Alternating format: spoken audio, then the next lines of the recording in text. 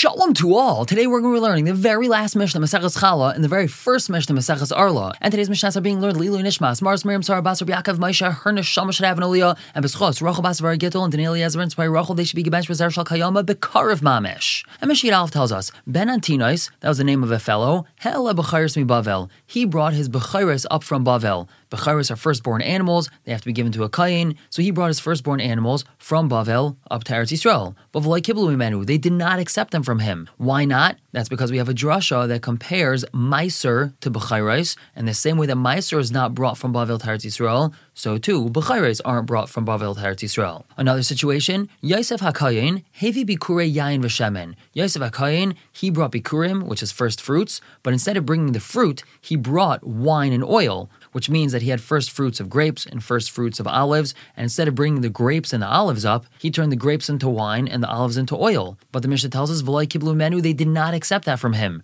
And why not? That's because we know that bikurim, the first fruits, have to be brought up in fruit form. You got to bring the actual fruit up. You can't squeeze it into juice. And the only way that a person's allowed to bring wine or oil up is if when he picked the grapes or the olives, he had in mind that he's going to turn it into wine or oil. But since Yosef HaKayin did not have that in mind, so they didn't accept this wine and oil bikurim from him. Another story about this Yosef HaKayin, Afhu ha'ela as bana v'ez b'nei beisai la'asais pesach katan b'Yerushalayim. He also brought his sons and the people of his house to do Pesach Katan in Yerushalayim, v'hechziru, but they sent him back. So let's understand what he did, and then we'll be able to understand why they sent him back. So we know that Erev Pesach, a person has to bring a Karban Pesach, and that's eaten in Yerushalayim. If a person wasn't able to bring Karban Pesach, either because he was Tameh, or because he was very far away from the Beis HaMikdash, and wasn't able to get there in time, so he has something called Pesach Sheni, which is a month after Pesach, and he brings the Karban Pesach then. Now there's a key difference between the regular Karban Pesach and Pesach Sheni. His children, even ones that are Ketanim, are chayiv to eat Karban Pesach Rishon.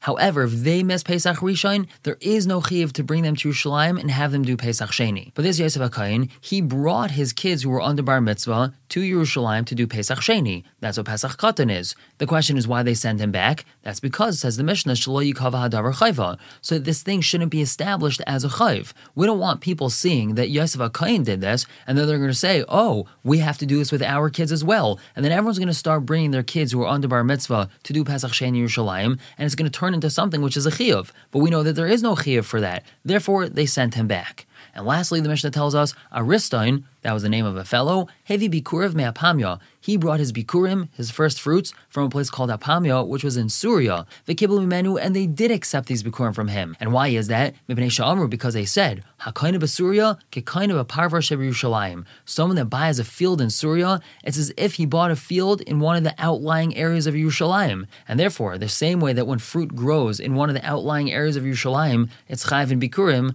so too, when fruit grows on Jewishly owned land in Syria, that also has a chiyuv of bikurim. With this, we finish the Masechta. Mazel tov for finishing Maseches Challah. Just like we were zecher to finish this Masechta together, we should be zecher to finish all of Shisha Siddur Mishnah together. And now moving right on to Maseches Orlah. So by now, we already know that Orlah is the term used to describe the first 3 years of fruit that grow on a tree. For the first 3 years after a tree is planted, any fruit that grows on it is usher to eat. Now, not only is it usher to eat Orlah, a person is also not allowed to have hana'ah. They're not allowed to derive benefit from it, like they're not allowed to feed it to their animals. And they have to take this Orlah, and it's got to be burned. Now, in this Masechta, we're going to be learning about many details regarding Orlah, what trees have an Isser Orlah, what suffix Orlah, is there any permissible use of Orlah, what about bittul by Orlah, and much, much more. So starting out with Mishnah Aleph, the Mishnah tells us, Hanetea l'siyag u'lekares, a person who plants a tree, but he just wants to plant it for a fence, or for wood, for beams. He has no intention to eat the fruit that grows on this tree.